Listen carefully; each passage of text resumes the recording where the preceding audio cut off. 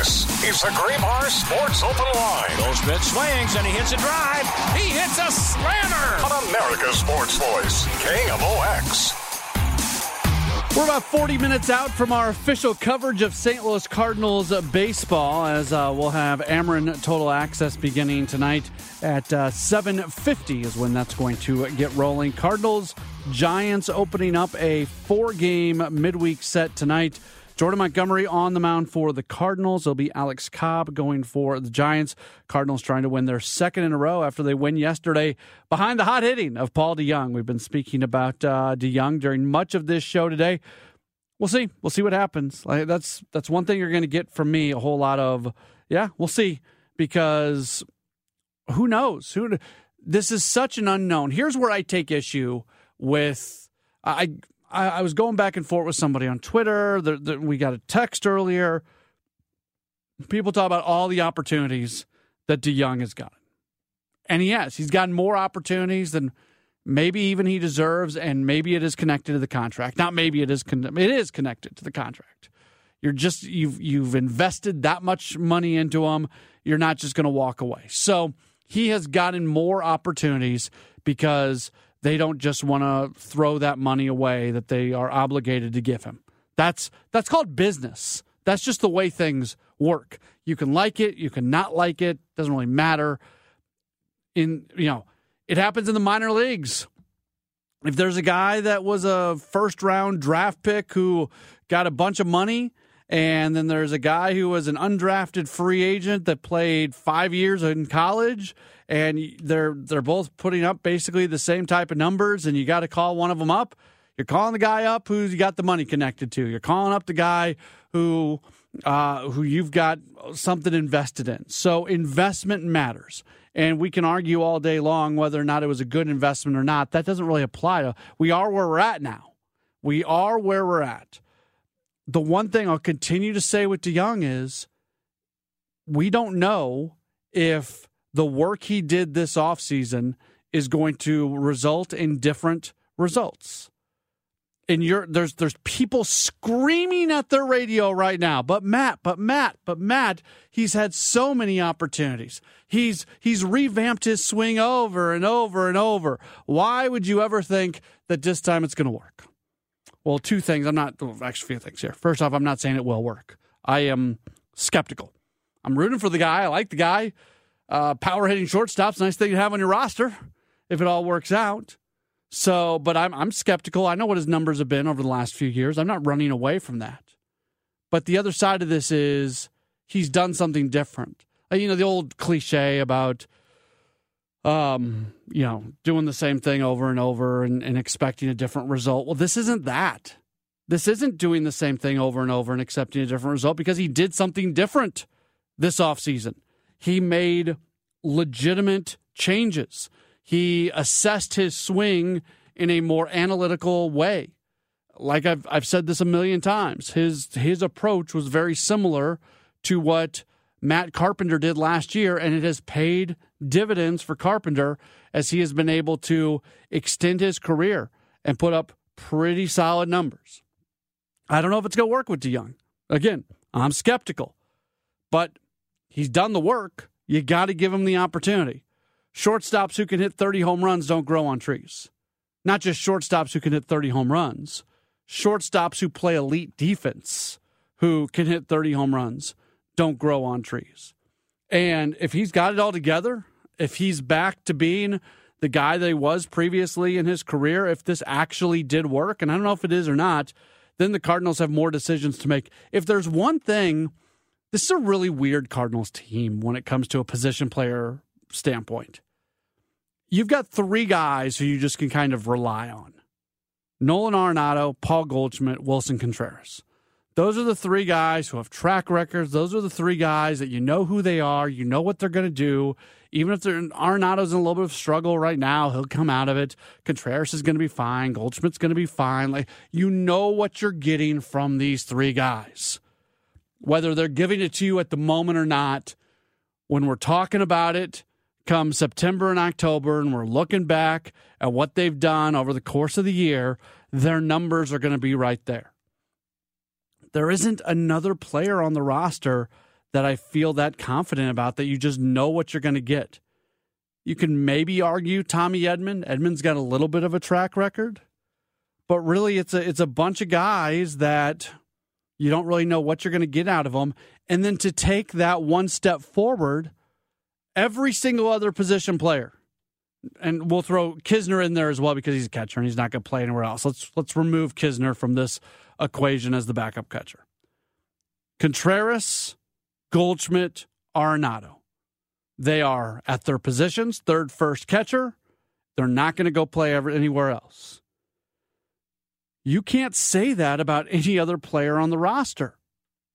Whether it's positionless baseball, whether it's just calling it versatility, nobody else on the roster has a spot that they're staying in. Jordan Walker can play left or right, and at two positions, he's probably the guy who plays the least amount. Every other outfielder on the roster, well, you're probably not playing Burleson center, but you could. You could if you needed to. Everybody plays multiple positions. Tommy Edman's starting at second today. You need to play him at third, he can play there. We know about Brendan Donovan. We know about everybody on this roster. Gorman can play second. Gorman can play third. He's a DH as well, everywhere. There is not a guy on this roster other than Goldschmidt, Arenado, and Contreras who basically know that if they're in the lineup, this is the position they're going to be playing in. Now, there's going to be the old school baseball people who tell you that's bad. There's going to be people out there that say guys perform better when they know the lineup is stagnant. Not stagnant's the wrong word. The lineup is non-changing. That it's static. That would be the better word for it. That you know what the lineup's going to be on an everyday basis. That a guy gets to the ballpark and he knows, okay, I'm going to be at second base. I'm going to be hitting seventh today. Another guy walks into the ballpark every day and says, okay, I'm going to be the shortstop and I'm the leadoff hitter. Like, whatever. Like that's your role, and it stays that way. The Cardinals really don't define roles for most of their position players. And I don't think that's really a negative thing. I just think it's a unique thing. From a positive standpoint, it allows you to go with the hot hand. From a negative standpoint, you start having these discussions. Okay, Paul DeJong's back. He just had a good game. You don't know if this is sustainable. You don't know if he's somebody who is going to be part of the everyday lineup moving forward. You want to keep him in there while the hand is hot, and you really want to know who he is, but you still got to play Tommy Edman. You still got to play Brendan Donovan. You still got to play Nolan Gorman. It's a lot of really hard lineup choices on an everyday basis. The thing with center field, too, I don't know, the more when the battle first, when we learned in spring training that Tyler O'Neill was going to get opportunities in center field, I thought, okay, that's great. And in my mind, that was going to turn into one of those guys who was going to win the center fielder's job. Tyler O'Neill was going to be just about the everyday center fielder, or Dylan Carlson was going to be the everyday center fielder, or Lars Nootbaar was going to be the everyday center fielder. I thought one of those things was going to happen. It really hasn't turned out that way, where different guys are playing center field on an everyday basis. And it's kind of weird watching it, not knowing what it's going to look like in the outfield on a day in, day out basis. Today it's Nootbaar in center, O'Neill is in left, and Alec Burleson is in right field. That's the outfield alignment today, and it'll probably be different tomorrow, and it'll probably be different the day after that, and the day after that, and the day after that. It's going to be different every single day. And that's just the way that this Cardinals team is built. I'm listening to myself talk. It feels like I'm talking about it almost with a negative kind of inference. It's not supposed to be coming out that way. I'm hearing myself. I think if you were listening to me, you'd probably be thinking that I'm talking negatively about that alignment. No, it's different. It's weird. It's odd. The fact that there are the vast majority of the position players on this team, including guys who are playing on an everyday basis, don't really have a set position. I don't think it makes that big of a deal in terms of performance, in terms of wins and losses, things like that, but it's worth mentioning. 314-436-7900, 314-436-7900. That's how you call. That's how you text. You can also tweet at me if you'd like, at Matt Pauley on air, MattPauley on air. When we return, we'll talk about the Giants a little bit as Danny Emerman from KNBR Radio. He'll join us in just a moment. It's a Great Bar Sports Open Line on KMOX.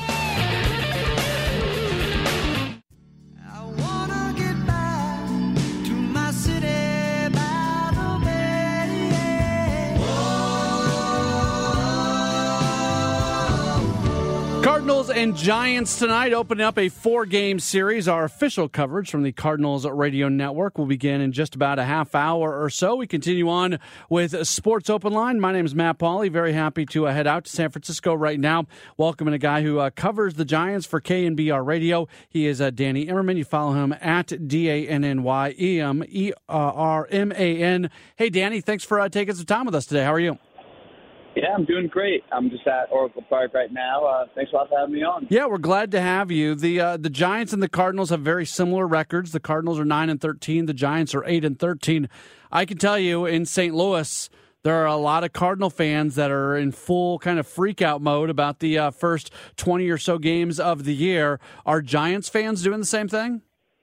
Yeah, I could definitely say for certain it's very much panic mode among fans, at least. Within the clubhouse, not so much, but I think the Giants, fan base has more reason to panic than St. Louis, wouldn't you say? Yeah, I think the Cardinals are a more talented team than the Giants. Am I speaking out of turn in saying that? Yeah, I think they have more talent, and I think they also play in a more winnable division. Yeah. Just look at the two lineups. I mean, you've got Goldschmidt, Arenado. Edman is hitting ninth, and then who scares you in the Giants lineup other than, I don't know, maybe Josh Peterson if you have a righty on the mound. Maybe Mitch Haniger. We'll see how he returns in his debut. There's just not guys who really scare you like that, like the Cardinals. The team, you mentioned Mitch Haniger, Austin Slater, those two guys are each being activated. They're in the lineup tonight. Slater's going to lead off. Haniger is going to hit in the 3 spot. How much of a lift can those guys give this team? Oh, it's huge. They're not like brand names like a Goldschmidt or an Arenado or a Mookie Betts, but they are guys who have historically really crushed left-handed pitching. In particular, Austin Slater has an over 800 OPS against lefties. Haniger, doesn't have crazy platoon splits, but he has the capability of being a really good regular everyday player, and that's huge for the Giants, whose Achilles heel this year has been hitting against lefties. They ranked 28th in OPS against southpaws. So getting those two guys back in the order, it definitely makes their lineup longer. It's a little bit more deep, and definitely has more options. How disappointing was it for the organization to have the very high-profile misses when it came to free agents during the offseason? Within the organization, they would never say, that they let it get to them, or, they would publicly, posture as we're confident as the guys that we ended up bringing in. We're confident in the guys in that clubhouse. But, yeah, I mean, of course it's devastating to miss out on Judge the way that they did and to have Correa for a minute and then let him go, which within the organization they still contend was the right thing to do. But, yeah, I mean, within the organization, that's tough. It was definitely a crazy winter, an unprecedented one, with a lot of highs and lows and roller coasters, and it might take a little bit for this fan base to get back to normal and to believe in this organization and franchise's leadership again. When you look at the NL West, I think most people assume that when all is said and done, the Dodgers and Padres are going to be in those top 2 spots in one form or another, and then you see who comes in after that. Do you feel like this is a Giants team that can possibly move into a position to be legitimately fighting for one of those wild card spots at the end of the year? I do. This start did not do them any favors. They really had to bank some wins against the Royals and Tigers and White Sox, and they didn't do as good of a job doing that as they could have. But I still think they have the talent up and down the roster and the depth to win 83, 84, 85 games. And I think in the National League that might be enough. to contend for a wild card spot. It's really hard to project that far out, but I think they'll be in the mix at least. 19 of the next 22 games, 4 against the Cardinals, games against the Padres, including some games being played in Mexico City, Astros, Brewers, who are off to a nice start, Diamondbacks, who are off to a nice start, another playoff contender, and Phillies. How important is this next, 3 weeks or so for this team in terms of trying to find some traction against some pretty tough teams? It definitely matters, but it's still April. All these games count the same, but it's still April baseball, and the teams aren't going to look the same now as they will in July. Listen, the Giants didn't get off to the start that they wanted, and yet they're 3 games back out of first. Everyone is kind of jumbled up right now. Nobody has taken the reins on the division. It's still pretty much up for grabs, with the caveat that, there are more talented teams than the Giants. But this stretch will be telling in terms of where they are in terms of their standing within the division. It's been a really weird start to the season across Major League Baseball when you look at Tampa, Pittsburgh, Milwaukee, Baltimore, Texas, those being the teams with the 5 best records. Maybe Tampa's not a huge surprise, but their 19-3 record, that's insane. And then the other teams, certainly that is a surprise. Do you have any thoughts on what's led to this very odd start to the season, really across all of Major League Baseball? That's a really good question, and it's not something that I've given much thought to. I guess the only outliers would be Oakland and Tampa Bay. Yeah. And those 2 teams, there's obvious reasons to point to Oakland for an 18 record, and Tampa Bay has kind of shocked everyone. That lineup is setting records, and I know they have a really awesome series this week against Houston. That should be really exciting. But other than those 2 outliers, I'm not sure why there seems to be much more parity league-wide. But it'll be interesting to track that. Again, it's a 23-game sample size, 21-game sample size. I don't expect it to stay like that for the whole season. No, that's what I keep telling Cardinals fans. The Cardinals are a better team than the Pirates. The Cardinals are a better team than the Brewers. The Cardinals are a better team than the Cubs. Just let talent kind of play out. It may just take a little while, but sometimes it's hard, I think, for people to hear that in the moment. It's possible that some teams who have more young players, who've been more exposed to the rule changes, have a little bit of a leg up to start the year over more veteran accomplished teams. But that's a hypothetical, that's just me theorizing. He is Danny Emerman. He's a Giants beat writer for KNBR Radio. Danny, thanks so much for taking some time. Enjoy the series, and hopefully we can catch up again in the future. Yeah, absolutely. Thanks a lot. Take care. You bet. There's Danny Emerman joining us here on the program on Sports Open Line. Again, Cardinals and Giants coming up this evening as the Cardinals open up a 4-game series. Tough to win 4-game series. Tough to take 3 out of 4. More often than not, you're splitting a 4-game series, especially going on the road. This is an important series for both these teams. The lineup, one more time, we'll continue to give it to you because it's looking a little bit different than what it's looked like recently. Lars Nootbaar leading off in center field. Paul Goldschmidt, the 2-hitter today at first base. So you got Goldie in the 2 spot. Nolan Gorman bats 3rd. He's the DH. Wilson Contreras bats 4th. He's catching. Alec Burleson starts in right field today, batting 5th. Batting 6th, left fielder Tyler O'Neill. Brendan Donovan is the 7-hitter at third base. Paul DeJong starts once again. He's the shortstop, batting 8th. And Tommy Edman, he'll start at second base today as he bats in the 9 spot. We'll take one more break. We'll come back. We'll wrap up this edition of a Gray Bar Sports Open Line. And then we're off to Cardinals baseball. Cardinals-Giants tonight. Don't go anywhere. You're listening to KMOX. This is the Gray Bar Sports Open Line. Goldschmidt swings and he hits a drive. He hits a slammer. On America's Sports Voice, KMOX. Into our final segment tonight. We're wrapping up just a little bit early because we got to make way for Cardinals baseball. We should probably do that, don't you think? In a little early, get to the Cardinals Radio Network, coverage from the Cardinals Radio Network. Emerman Total Access, it's going to begin in about 15 minutes, 7:50, and then 8:45, first pitch tonight. Cardinals opening up a series against the Giants.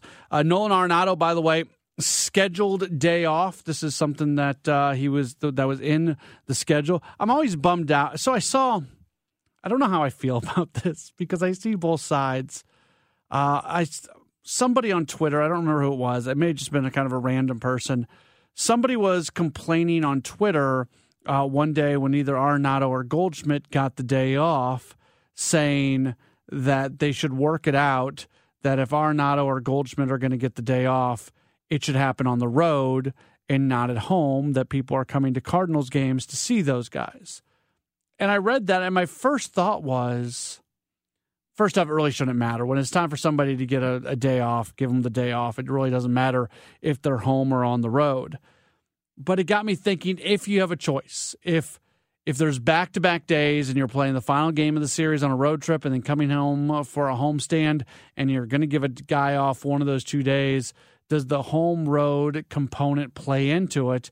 And what's better? So the last thing I would want is, say, somebody from Fayetteville, Arkansas, or Stillwater, Oklahoma, or whatever city that is part of the Cardinals' footprint, where people come up for these games. The last thing that I would ever want, especially from a kid's perspective, you show up to a game and the player that you want to see isn't there.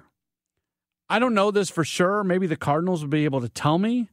I would doubt there's a lot of people that only get to one Cardinals game a year. I would think the vast majority of Cardinals fans, especially people who would care about who's in the lineup, I would bet the vast majority get to at least a handful of games a year. I think the Cardinals do a really good job of making it affordable for some games. Don't get me wrong, there's some very high-level, high-price seating and things that are going on. But during that Diamondback series, they had the promotion that they were doing with Tums, and it was the $5 tickets. And I think the Cardinals do a very good job. If you're willing to go to a midweek game, if you're willing to see the Diamondbacks or the Reds or the Pirates, I think from an economic, financial standpoint, they make it pretty. Not easy, because I don't want to I know we all have different financial situations, and there's some people who just cannot afford anything extra, and I'm not trying to make anybody feel bad for that. But the bottom line is, I think most people get to a Cardinals game, get to a handful of games a year at the very least. So if you go to a game and Nolan Arenado or Paul Goldschmidt's not in the lineup, you're going to see them the next time, probably. From a road standpoint, if that's the chance to show those guys off, and to make, for a baseball fan who doesn't get the opportunity to see Nolan Arenado, who doesn't get the opportunity to see Paul Goldschmidt, I think there's maybe more value in, when we're talking about in terms of growing the game of baseball, which is something I talk about a lot. I want the game of baseball to grow. Having those guys play games on the road, I think, is important. Sports producer extraordinaire Matt Pauley, where do you fall on all this? What's more important, getting those guys at home games so Cardinal fans can see them, or being on the road to share the joy of watching a Nolan Arenado play third base with people in other cities? I think that St. Louis fans get the priority. Okay. But at the same time, rest is rest. You take it when you need it. If Arenado needs the rest today, then that's the most important thing. Katie Woo did tweet out a little while ago, Katie Woo from The Athletic, that it was a scheduled rest day for Arenado, but at the same time, he was doing a ton of work on the field before the game, trying to kind of work a kink out of his swing and things like that. So he's been struggling a little bit. He'll be fine. He's Nolan Arenado. He'll be fine. So even though it's a day off from playing in the game, he was certainly doing work beforehand. That's one of the things that exists in baseball that's a little bit more challenging than other sports. You don't have days off. If you're playing basketball or you're playing hockey and you just need to really work on something, obviously football, you've got the opportunity to do that and to spend some concerted time on something without playing a game. I talk about this all the time when it comes to somebody rebuilding a swing.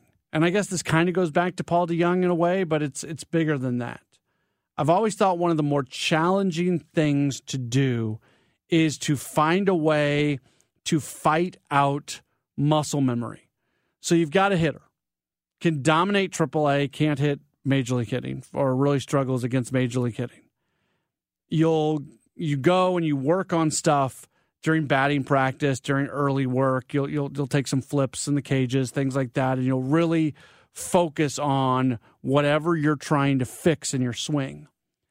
And then you play in a game, and the lights are on, and it really matters, and you don't have it down yet.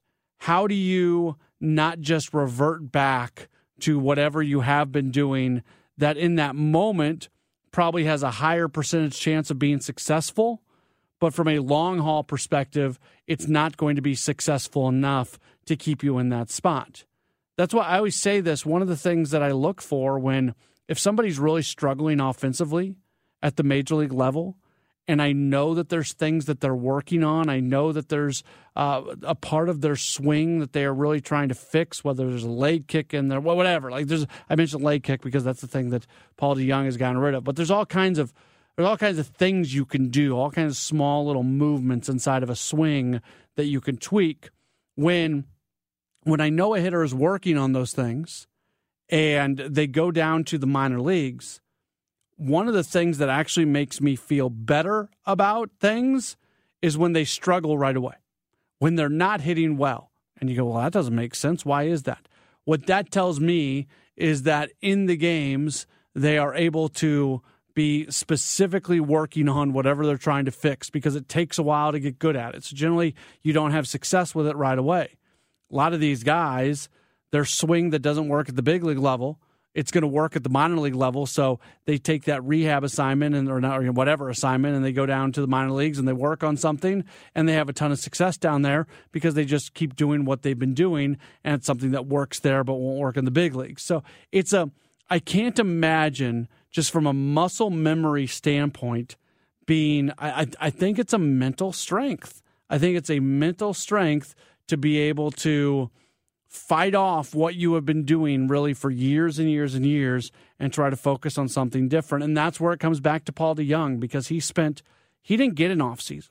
Season ended last year. He got down to Florida.